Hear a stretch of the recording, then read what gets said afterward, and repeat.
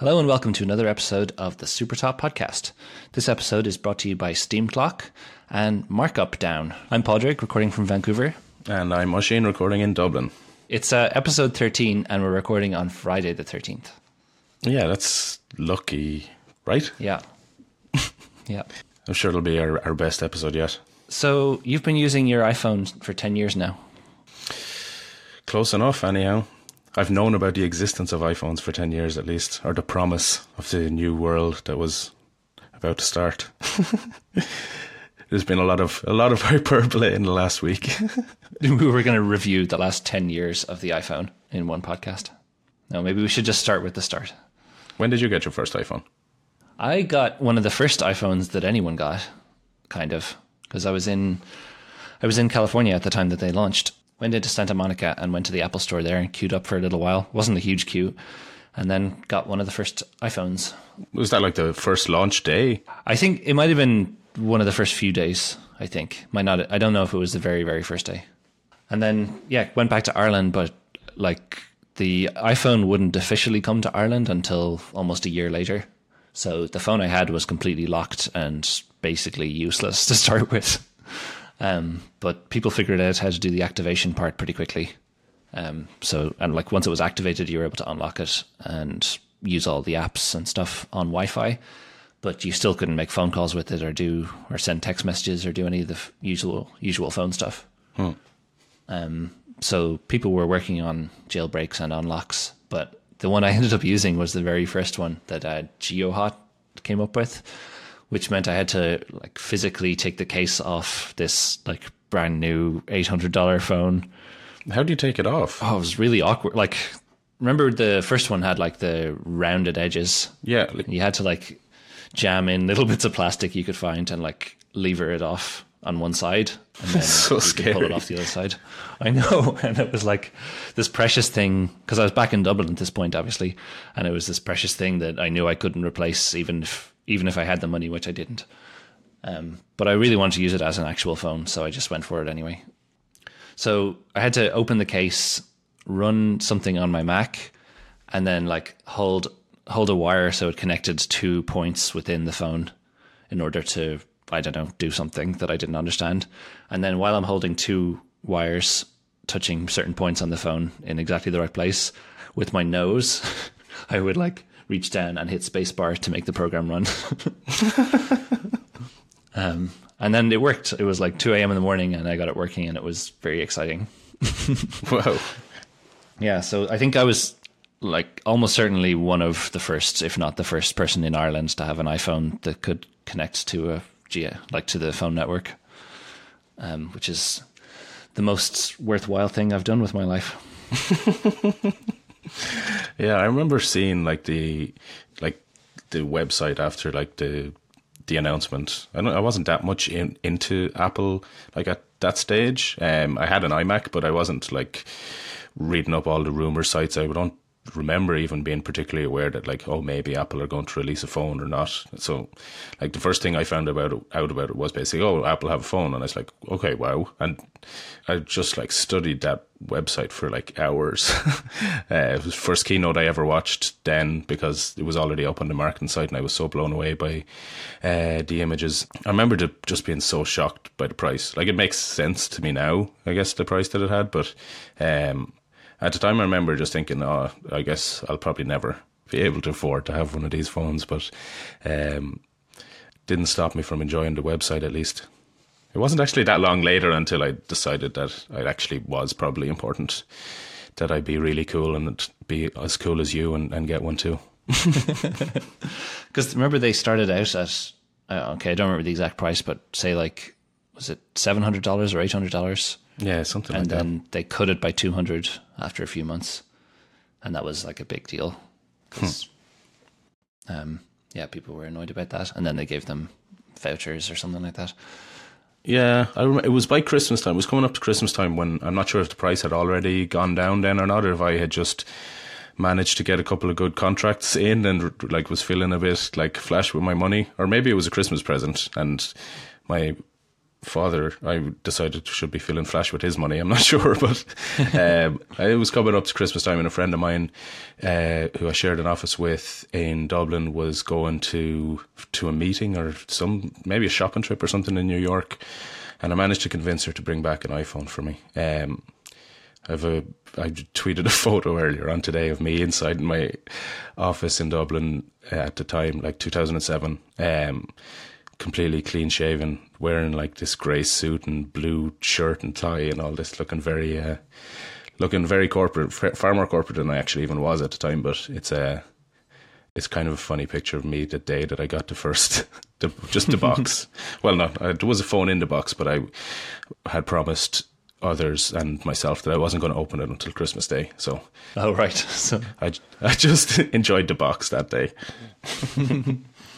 And yeah, because you got yours later, and I think the unlocks had moved on a bit, so you didn't have to perform surgery, right? I didn't know really what I was going to have to do, but I knew that I knew someone who might be able to help me, or at least I kind of knew you, and I thought you might be able to help me. So it was so a bit before that, a mutual friend of ours, John Ryan, I was meeting him in a coffee shop in Dublin called Lemon, and you were already with him or something, and you had the iPhone. That might have actually been part of what convinced me eventually that, like, okay, no, I have to, yeah. Mm-hmm. If Pádraig can be walking around Dublin with an iPhone, I need to do the same. Yeah, and that is basically the origin story of Supertop in a way. Like that's how we got to know each other properly, I think. Yeah, I phoned you up late some night. I texted John, asked for Pádraig's phone number.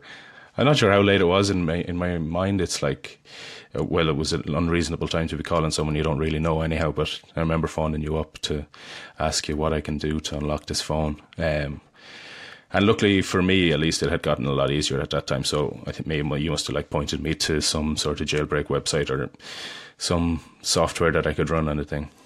I think you could go to a page in Safari. There was like a few months where it was that easy. It was a bit more involved than that, I think, at the time that I did it. Okay. Yeah, mixing things up. I have a screenshot from my phone of like the moment that unlocked. I don't think that was from the website, but I'm not really familiar with like the different jailbreaks. But I'll tweet an image of this and see if anybody recognizes like what software it was or something like that I was doing. But when I finally did open the thing on Christmas Day, so this was like before I had called you to try and unlock it or whatever it was. But I just wanted to be able to like connect it to the Wi-Fi even. I was at my parents' house, which is in the middle of nowhere in Westmeath, and I think there had been like a storm or something. So there was no internet in the house, and there was no way for me to like get into like even any screen of the phone at all without connecting to Wi-Fi. And so my mother drove me in to like Athlone, which is like this nearest city to their house.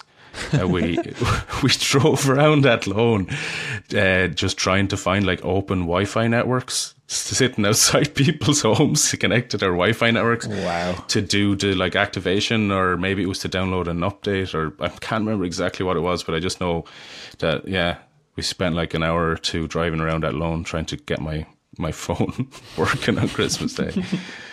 That's amazing. Yeah, because people there were a few years there where everyone had open Wi-Fi networks. Yeah. No, it was pretty handy, but it must have been a download that was taking a long time or something. And I remember once or twice being like starting to feel like we were pretty suspicious, just like sitting outside somebody's house in the car. So I ended up, I think, I don't still have that iPhone 1 because I think I ended up taking it apart to reuse parts for, like, my brother's screen broke, so I gave him my screen. And so I think that phone is in pieces in a drawer somewhere, or maybe I got rid of it altogether. Do you still have your one? No. What happened?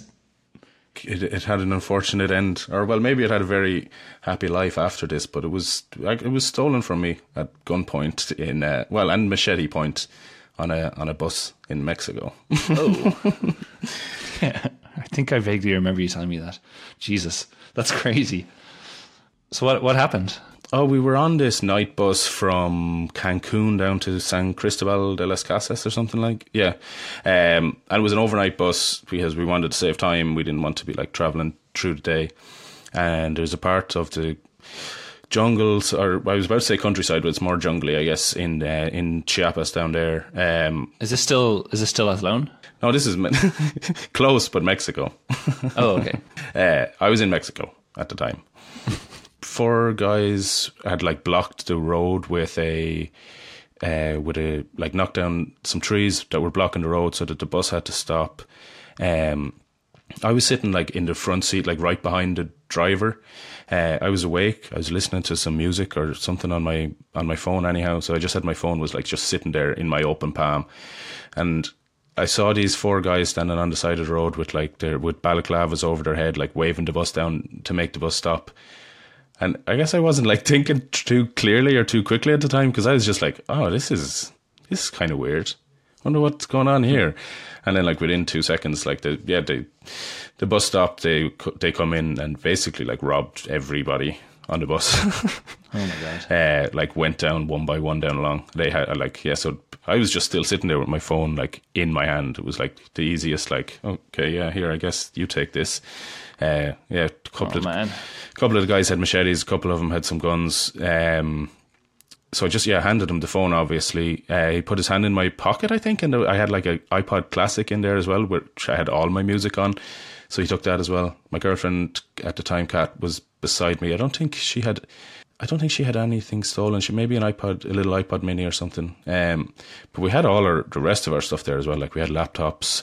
I had my like DSLR, like in different bags around the place, and they like kept going down along the bus, robbing each seat essentially. And I was wondering like, oh, should I do something to like try and hide my other things, or just like hope for the best?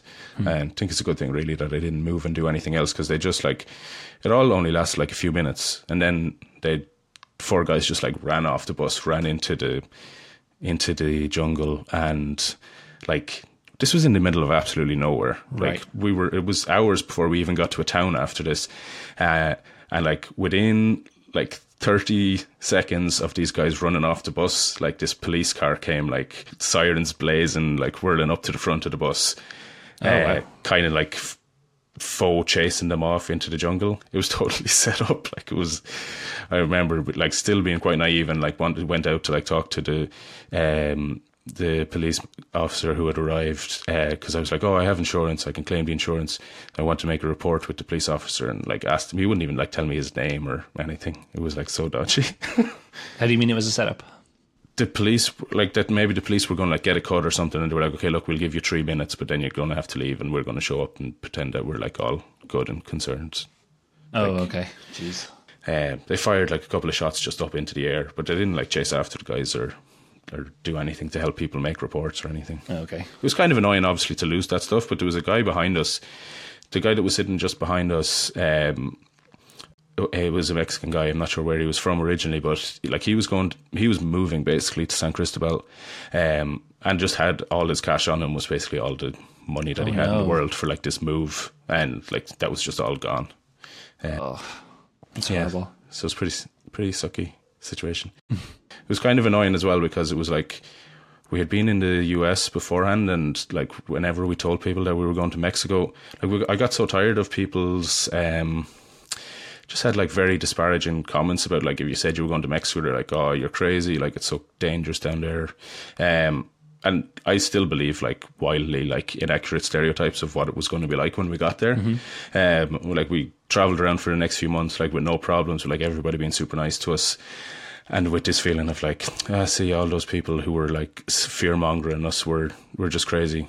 And then like we got robbed at gunpoint and with machetes as well, and it was like, oh, we can't really stay on that high horse so easily now.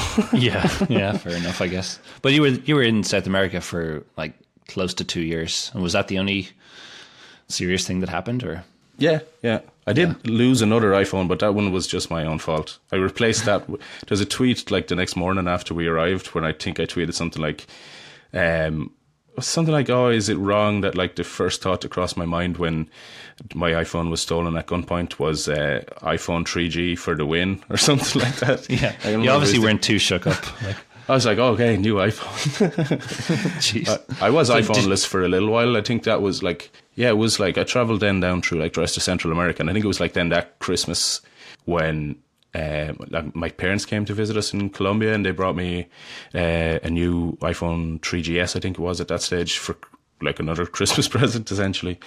I only had that one for like about 2 weeks, and then I left it I just like got off a bus and left it on my seat in Bogota, and realized just as the bus was pulling off, and like chased the bus as fast as I could down the road, but I couldn't catch it.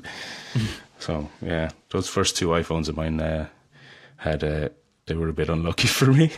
Yeah, wow. Then a friend of mine in Tucson, Arizona, sent me, he had an original iPhone 1, which he wasn't using anymore. So he sent that down to me in Colombia. And that's what I then started actually like learning and developing like my first ever iPhone apps on that one. So third time lucky. I think we should take a moment and let you know about our first sponsor this week, which is Steam Clock. So Steam Clock software designs and develops great apps for iOS and Android. They're based there in Vancouver, where Pádraig is. Steam Clock is led by Alan Pike, who's a friend of ours who we've mentioned before. And I've actually, since the last episode that we did, there's been a couple of episodes of the Release Notes podcast have come out, interviewing Alan in 2 parts about the work that Steam Clock does, and the work that they do on their own products and the work that they do for clients. And they're good episodes, and if you're looking for somebody to develop an app for you, I would recommend like listening to those episodes and getting like a really good feeling for like the integrity that Alan has and the carefulness and thoughtfulness that he brings to the work that Steam Clock do. He had there was one line in particular on that show that like jumped out at me as like a really good encapsulation of what they do, which was like, we're product people, just sometimes we build products for other people. So they work on their own apps, and if you're lucky, they'll also work on yours. They focus a lot like on just the quality, the polish, and the user experience of the apps that they make. And if you need a great app made, they will treat that as carefully and with as much attention to detail as they do their own products. So they are a great app development company there in Vancouver. They also, I know they do a good bit of work for clients in Silicon Valley and in New York and probably other places around the US as well. So wherever you're based, if you're looking for an app to be developed, I recommend you take a look at Steam Clock software and talk to Alan and the rest of the guys there about helping you out on that. Cool. So you linked to some other reactions to the 10 years of iPhone thing that's been going around. So we could talk through a few of those maybe. There was one thread. There was a thread by the guy who makes Pleco, Michael Love. Oh yeah, the Chinese dictionary app. Yeah. So we mentioned that app before when we were talking to Jared, right? In our interview with Jared Sinclair. Yeah, because it was after Jared stopped running on Red, he published a numbers post. It started off a conversation about whether it's possible for indies to succeed in the App Store, and Ben Thompson wrote a blog post mentioning Pleco as a comparison, saying that he had just licensed the data for a Chinese dictionary and made an app for it, and because he had he had exclusive access to that data, he was able to build a safe business that could do better than something generic that anyone could build. Or that's, well, okay, I'm not saying Unread is something anyone could build. Something that's competing on something fluffier like design or workflow or something like that. Mm-hmm. So yeah, he had a thread.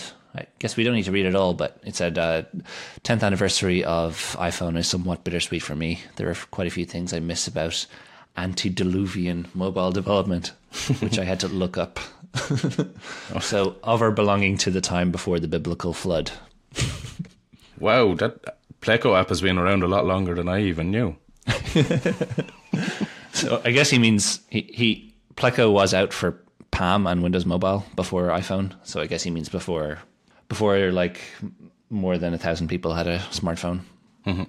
Yeah, no, it was interesting to me even that I didn't realize even that Pleco app had been around even from those Palm days. I guess his point at the time was that like the money that he could make at the time was pretty comparable to the money that he can make now on iOS. but it's like with a lot fewer users. But I think he was able to charge a lot more for the app at that stage. Yeah, so that's an interesting point. But I think it's worth pointing out that like how many different types of apps were even possible on Palm OS way back then, and like a dictionary is definitely one. So cool, that's good.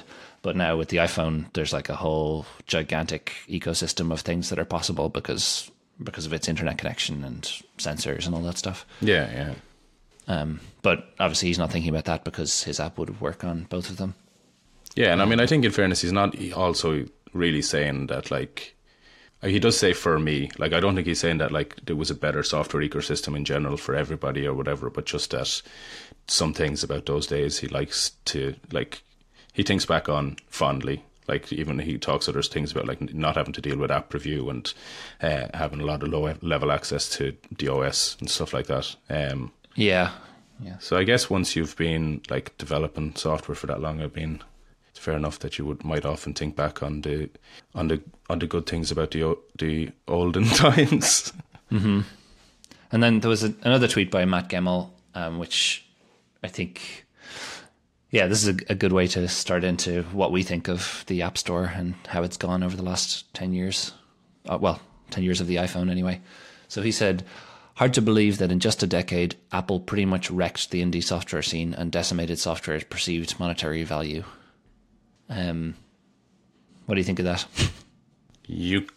I could definitely argue that lots of that has happened, I guess, over the past 10 years. I mean, even, I guess, in a way, some part of it ties into what Michael Love was saying here about that, like, he was able to charge a lot more for Pleco back in those days. I don't know if I could say that it's all down to, like, it's Apple's fault, necessarily, that this has happened. Yeah, like, there's an industry trend, I think, towards free software. Like, Google has been giving everything away forever. Gmail and then Google Docs. Facebook is entirely free to use. Twitter's free. Yeah, it was more of a web trend really than like just like an iPhone trend. I think like apps on Android are like have the same thing where you can't make tons of money by charging $20 for your Android app either. Mm-hmm. I think it's too much to say that Android or that Apple solely did it because I feel like I think it's been an overall thing. Apple could have fought against it maybe and didn't. So I'd say that. And like, okay, just to tear apart his tweet completely, he said Apple pretty much wrecked the indie software scene. Well, like, people still say the Mac is a good place for indies. Like, not that it's easy, but like it's possible to make something work.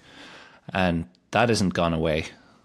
But the iPhone was a new thing that has been added to it. So I don't think you can say that the indie scene is wrecked.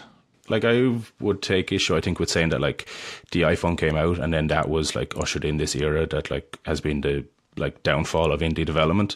Like, even if indie development is harder these days than, say, maybe it was 3 or 4 or 5 years ago, didn't the iPhone famously usher in an era where it was, like, the gold rush of indie development as well for a while? So, like, there's been more than just... Yeah, that's a good point, actually. There's a curve there of, like, initially... There was definitely a year maybe where you could make any old crap in 3 months and get it out there, and not everyone was going to be a millionaire, but there's a good chance you'd make like significant money for your work. And then I think just culturally it moved on that like there was this time when it was interesting to meet somebody and talk about what apps you found, and then people started to. Like it started to balance out into what was actually useful. Like most people you meet don't have a spirit level app on their phone anymore. Like a level measure. Until we bring out our next app. Because like that was a cool thing you could do on your iPhone because it had an accelerometer. You could see if something was level or not. But I have one of those in my toolkit and I've used it approximately 5 times in my life. So it's not something I need with me every day as a useful thing. I'm sure there's someone that it's possibly useful for. Ben Thompson had responded to Michael Love's tweet saying that like he basically bought that. I can't remember what phone he said it was, but one of the main reasons for buying that phone was because Pleco was on it. Which that kind of seemed to interest me in the sense that, like, I'm not sure if that was a huge thing then, where people would buy a mobile device like for like as a single function kind of way, or like specifically because of one app. But yeah, that's a good question. Does anyone choose an iPhone over another phone because there's an app they want? I think like over again, if you'd like think about the different iterations of the iPhone and what was happening around them, there were probably times when that was true. Like I think there was a while with iMessage where people wanted to be on iMessage, and then WhatsApp and Facebook Messenger and other things have kind of like cross-platform things, or more like kind of solved that problem. I mean, I think Apple want it to be true. I think, like in terms of their like rationale behind iMessage and like why it's like exclusive to iOS is, I'm not sure if is it to tempt people in or just like to keep them there, so that they don't leave afterwards. But like even stuff like Mario Run, obviously Apple really wanted that to be like exclusive, and it is exclusive for now to iOS at least. And Apple pulled out like all their marketing stops to like promote that app.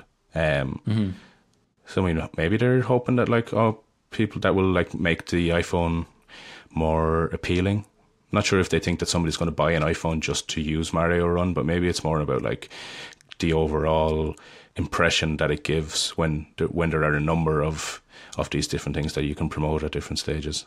Yeah, I think if it's perceived that the good apps all come to iPhone first, which it was definitely the case for a while, I could see that being a draw. But I remember with iMessage for a while when like most people you knew had iPhones and it would go blue, and then once in a while it would be green. I remember that being a real like, oh, for God's sake, Jimmy, get an iPhone.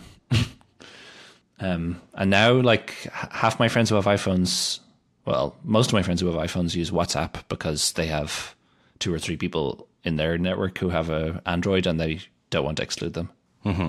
I think those software reasons are maybe less powerful than they used to be as a draw to make you have to get an iPhone versus an Android phone.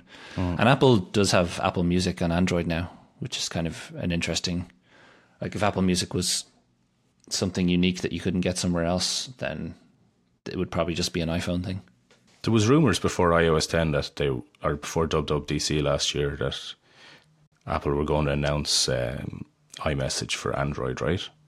Was that I think that so. stage, or was it before the iPhone launch or something? But I remember some of those ideas floating around the place anyhow. So, like, I listen to the financial calls and read some of that stuff, and the big change in Apple in the last 18 months, say, has been to try to move towards making more money from services and the ecosystem and stuff like that, which is like, it kind of explains Apple Music. And it's a reaction to the fact that iPhone growth isn't going to keep going, or like hasn't kept going up forever. So now they need to start cashing in on the fact that there's like 100 million people using an iPhone. So I could kind of see if like iMessage is still seen as a good thing, but it's not quite enough to make you choose an iPhone all on its own. Maybe it's better to like offer Android people a way into that system. And like maybe they're charged $5 a month or $10 a year or something in order to have an Apple account or a CloudKit account or something. And then they can use that stuff. And then Apple gets to make money off Android too. I could totally see that happening, and it'll be like this massive shocking twist thing, like when iTunes appeared on Windows. But I don't see a huge drawback to it if they can make money from it. For a while after Android came out, and especially when it started getting like a bit more competitive, I really believed, and I think maybe others did, that like Apple would still win ultimately, like that Android would fully go away and Apple would completely win. And I don't think anyone reasonable thinks that anymore. No, I mean, I don't see either of them going away, but yeah, they're too established. But at the start, I really thought like the iPhone is so much better than Android. Like I remember seeing early versions of Android and it was just complete crap. And now I haven't used it recently, but I imagine it's not so far off. So I could see Apple realizing like they're not gonna win and dominate overall, so they might as well make some money off both platforms. I wonder about the lock inside of it as well. Like, even if there wasn't like particular apps that convinced you in the first place to get that device, but that like as you get used to using a system and like the different apps that you've built up over time, whether they're Apple's like iMessage or come to rely on Tweetbot or Castro or Unread, for example, like that does still like serves like to Apple's advantage clearly. But and there's not that much to say there, I guess, around Apple. But one part as well where I've been thinking about that recently is like in terms of like people have been getting pretty down about Mac stuff, and like just Microsoft brought out that new the Surface Studio. Is that what it's called? Yeah, I think so. The kind of iMac-y looking one, but where it has the arm that like extends down so that you can put it flat and then use it as a touch device as well. And like people got really excited about that. And like I'll get excited about the innovation of it, for example, and like, oh, Apple isn't innovating, and like at Microsoft are doing much more interesting things and blah blah blah. But when I like imagine, I don't know, like how bad would Macs have to get, or how good would anything else have to get before I could consider moving over?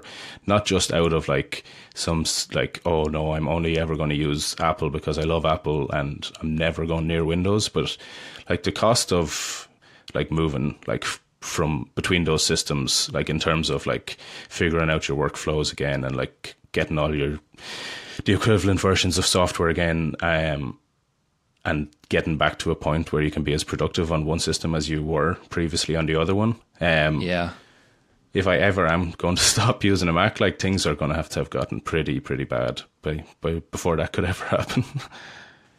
That Surface Studio thing does look intriguing. Like if I had $3,000 to throw away on something, I'd love to try one out. Like it has that, there's like a, what do they call it? Surface Dial. It's this hardware thing you put on the screen, and it can pop stuff up. I think it draws people like me and you when a new user interface thing happens or appears. Like touch was the big thing that made iPhones kind of fascinating, because that was such a new direct way to interact with stuff. And maybe this dial thing can, like, either it'll be a gimmick and no one will talk about it in a year, or it'll possibly be something you'll want on everything. It's definitely super intriguing.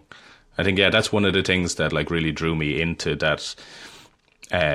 Like the ad for that thing was like not necessarily even so much to like the screen come in touch and getting more flat out in front of you, which is cool in itself, but it was seeing that input device and just kind of going off into daydreams about, oh, I wonder what you could do if you were making software to work with something like that, what kind of metaphors you could come up with, or it's interesting for sure. Yeah, and it came the day before or like a day or two before the Touch Bar thing. And I remember watching the Touch Bar keynote thing, where there was a big section where they had demos, and like Adobe had a Photoshop demo where you could use the Touch Bar to do a bunch of Photoshop stuff, and then they had a DJ doing a load of stuff on the Touch Bar. And I thought, like, I'm kind of interested in the Touch Bar itself, but I felt like the DJ thing was like, nah, this is not easier than an iPad. So I remember thinking that was kind of a clumsy demo to try and push it that far. And then the Microsoft one, which is like a prepared video, and obviously it's good. The Microsoft one seemed much more like maybe a genuinely useful thing that could change things. And there was so much contrast between them because they were just announced days apart from each other. But yeah, I think some people are trying out Windows, and it'll be interested to like read the blog post in 2 or 3 months to see what they thought. If you're one of those people who's trying out Windows, we have a sponsor this week that you might be interested in. Markup Down is the best markdown editor for professionals on Windows 10. It includes 2-pane live preview, in-app uploads to Imager for image hosting, and multi-markdown table support. Features that you won't find anywhere else include markup down, multi-line table, and bootstrap grid support. Beautiful, easy actions to keep the markdown flowing. HTML paste to paste HTML source into your documents. You have, or your PC using friend has, wasted more than $15 of your time looking for a great markdown editor. Stop looking. Markup Down is the app you've been looking for. Find it now at markupdown.com. That's interesting about the whole, that it will upload images that you drop in very easily. Yeah, that's cool, because that's the thing. I often am or when we write our blog posts, we usually write them in Markdown. Yeah, and we do this really awkward like way of like uploading our images to our server and then copying. Yeah, it gets pretty messy. But yeah, like it's kind of an interesting, like if I was thinking about making apps on Windows 10 and like believed that there might be an exodus from the Mac to Windows at some point, it's kind of cool to pick something like that to work on, I think, because like those are the little day-to-day things that would hold you back. You were saying like the cost of transitioning to Windows could stop you from moving. Yeah, well, I know where to go for Markdown now, at least. Yeah, I remember I looked at it. I installed Windows 10 on my iMac on a boot camp partition because I wanted to use it for games. And then when some of this talk of moving to Windows came around, I was like, okay, what would it actually take to like for me to do any of my work in Windows? And obviously Xcode I can't, so there's nowhere to go with that. But I also do a lot of work on our web server Tentacle stuff, so I should be able to do Ruby on Rails development in Windows, surely. So I looked around at like the tools that I have on Mac and what I have on Windows, and Sublime Text is the editor I'm using, and it exists on Windows, so that was cool. And then I started looking at Git and how to get that working, and it was kind of horrible. Like, it's not really made for Windows, obviously, and you end up, just seemed very messy to get it to work properly, and there wasn't a good GUI client that I knew of. I'm sure one exists, but I would have had to go like buy 5 of them and try them out. And then, like I do all my development in a virtual machine, running our whole web server stuff.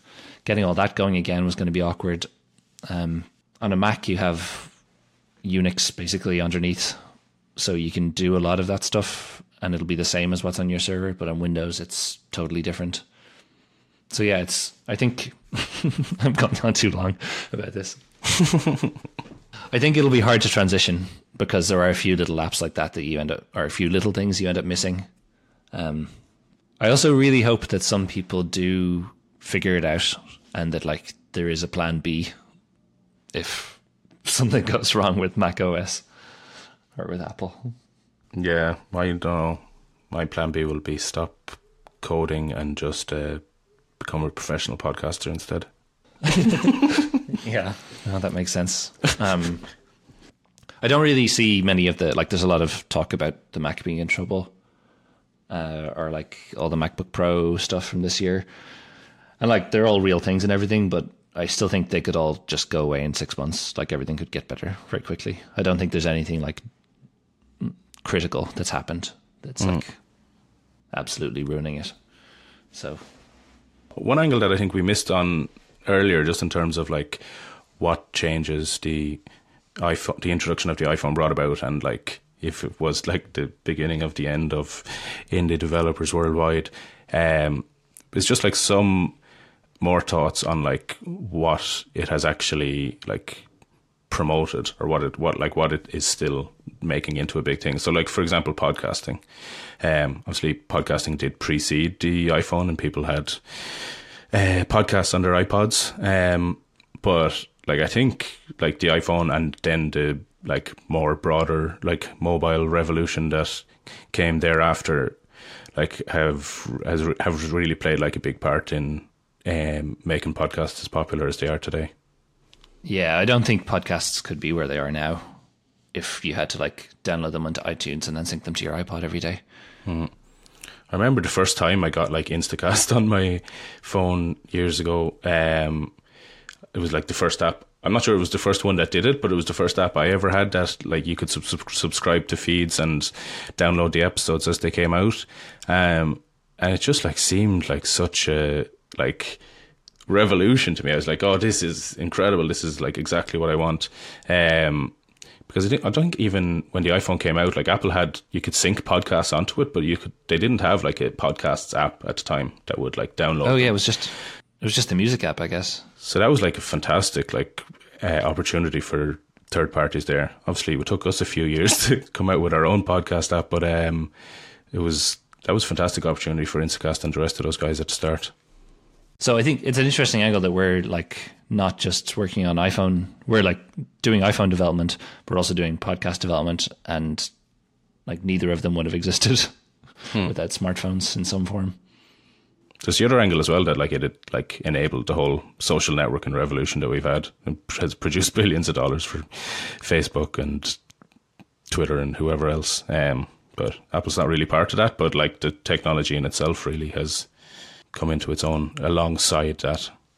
It's so interesting that those things couldn't have existed without smartphones, and that smartphone companies don't really make any money from them. Like Twitter took off when I could like be at an airport waiting for my bag and complain about being at the airport waiting for my bag at the same time. Those were the glory days of Twitter. Yeah. And before that, like I think I had a Twitter account maybe a little bit longer than, or like a little bit before the iPhone came out, but I don't know if it would have gone anywhere without the instant appeal of being able to talk about what you're doing right now.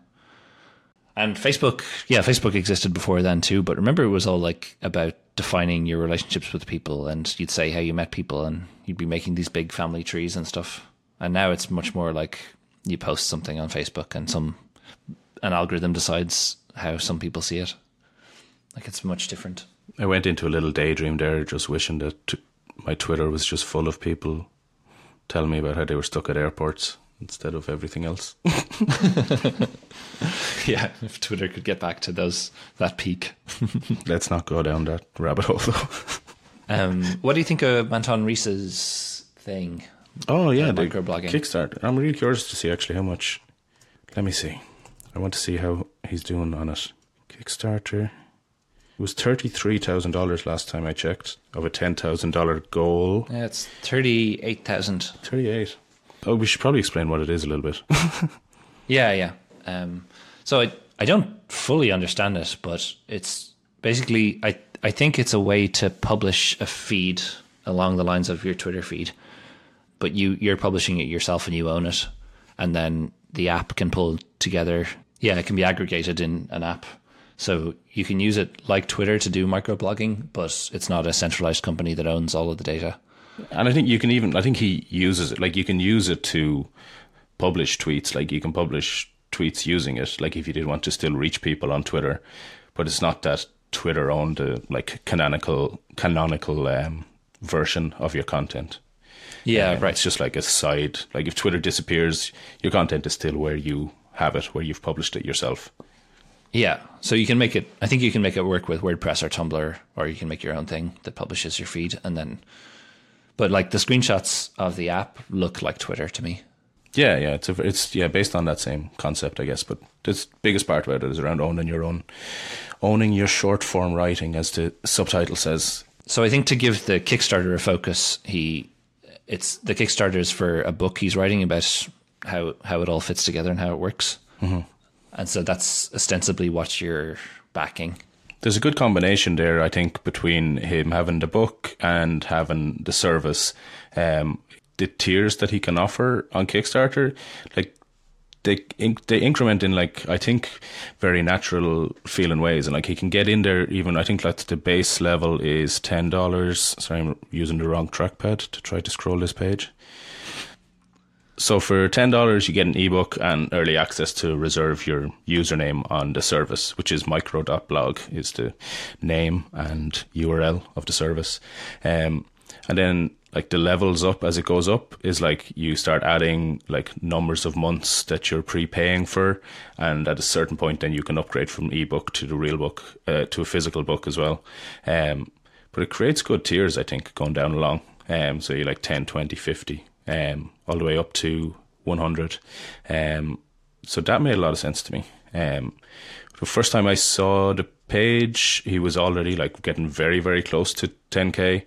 And I remember kind of worrying, like maybe maybe the goal should have been higher, because maybe once people see that you've gone past your goal, maybe that kind of can slow down the bids that you're getting.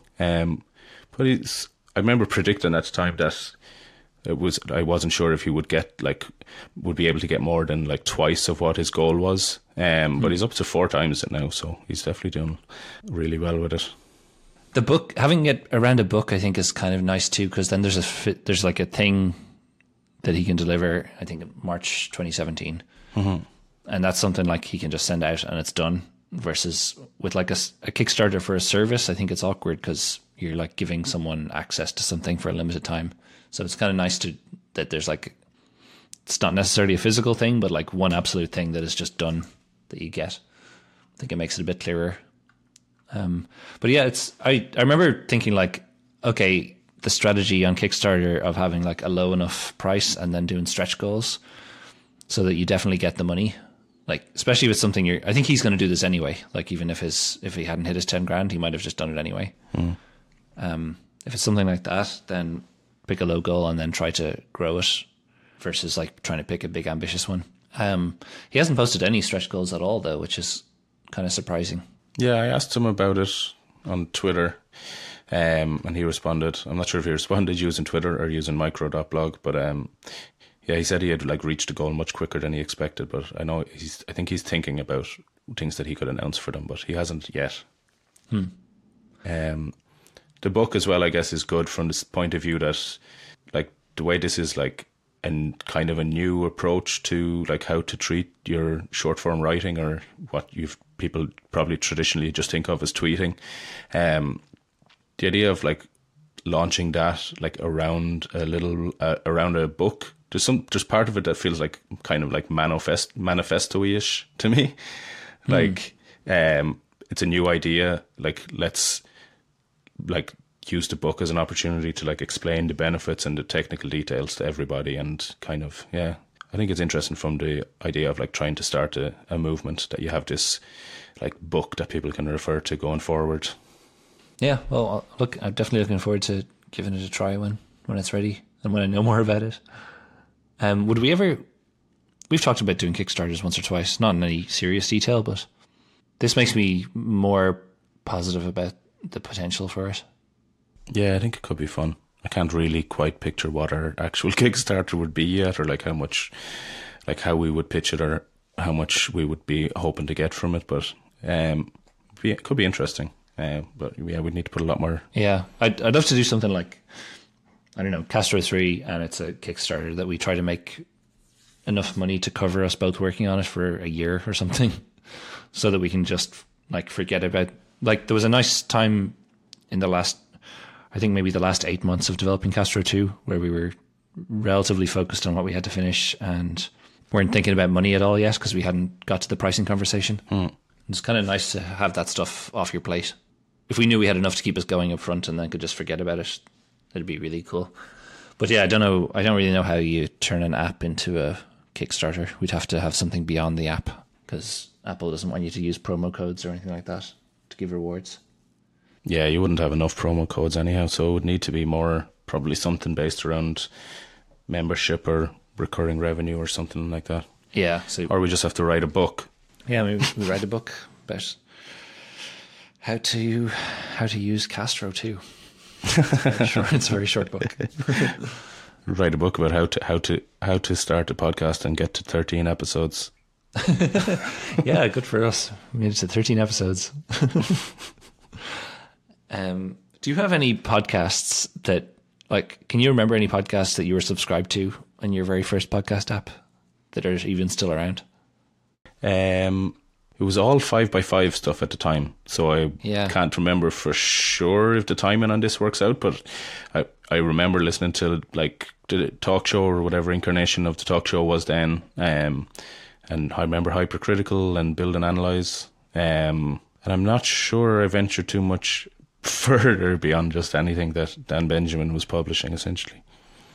Yeah, the talk show has been going a long time, actually. Yeah, long time. Because Hypercritical is over, obviously, and Build and Analyze. Well, they've kind of merged. True. And do you have any podcast recommendations for today? I'm completely hooked on this. It's a good thing. I think we already have explicit warnings on this podcast, right? Oh, I turned it off. We can turn it on per episode, though. So. Okay. Oh. Well, okay. There's a show called My Dad Wrote a Porno. You can say porno, right? I mean, like, it's just porno. It's not like there's anything explicit about porno. Will I stop saying porno now? I think we have the title of our episode now. Does this show called My Dad Wrote a Porno that I have since I think I only started listening to it just before Christmas. It's been going on for a year or two. They've had 2 seasons. I'm pretty much caught up now. I think I'm like 1 or 2 episodes behind. The premise is basically, I can't remember the names of the people who present the show, sorry, but the premise is around this guy's father who has written this like atrocious erotic novel in 8 parts that he self-published on Amazon. Is it real? Like, it's real. Oh my God. I think it's real. I doubted it for a while. I know some people doubt it, but it's too... I've listed... There's too much of this content. There's too many points when it's like, okay, that has to be real. Nobody could actually... If it's not real, it's the greatest, like, it's even better if it's not real, because it's more amazing what these guys have managed to do if they have but at the very least, created this fake text. At the very least, you can go buy the book on Amazon.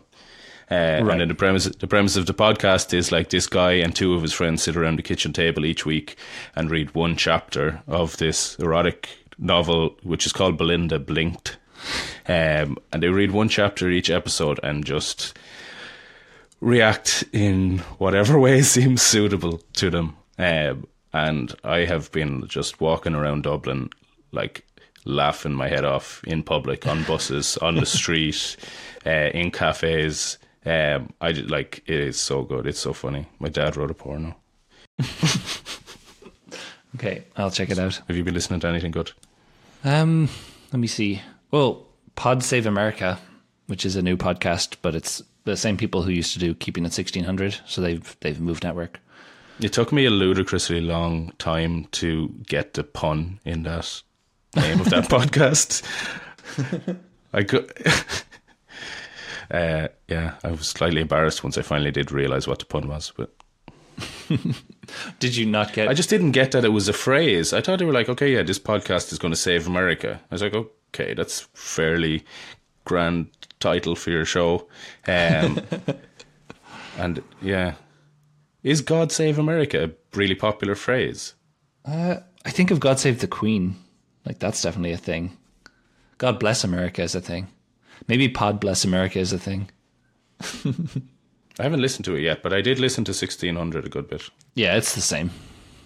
Except they've started their own network, so they might eventually add more shows, which might be good. Crooked Media is the name of their network. That's a pun I did get. Or I'm not sure if it's a pun, but that's a reference I did get. That was a great name for a media company.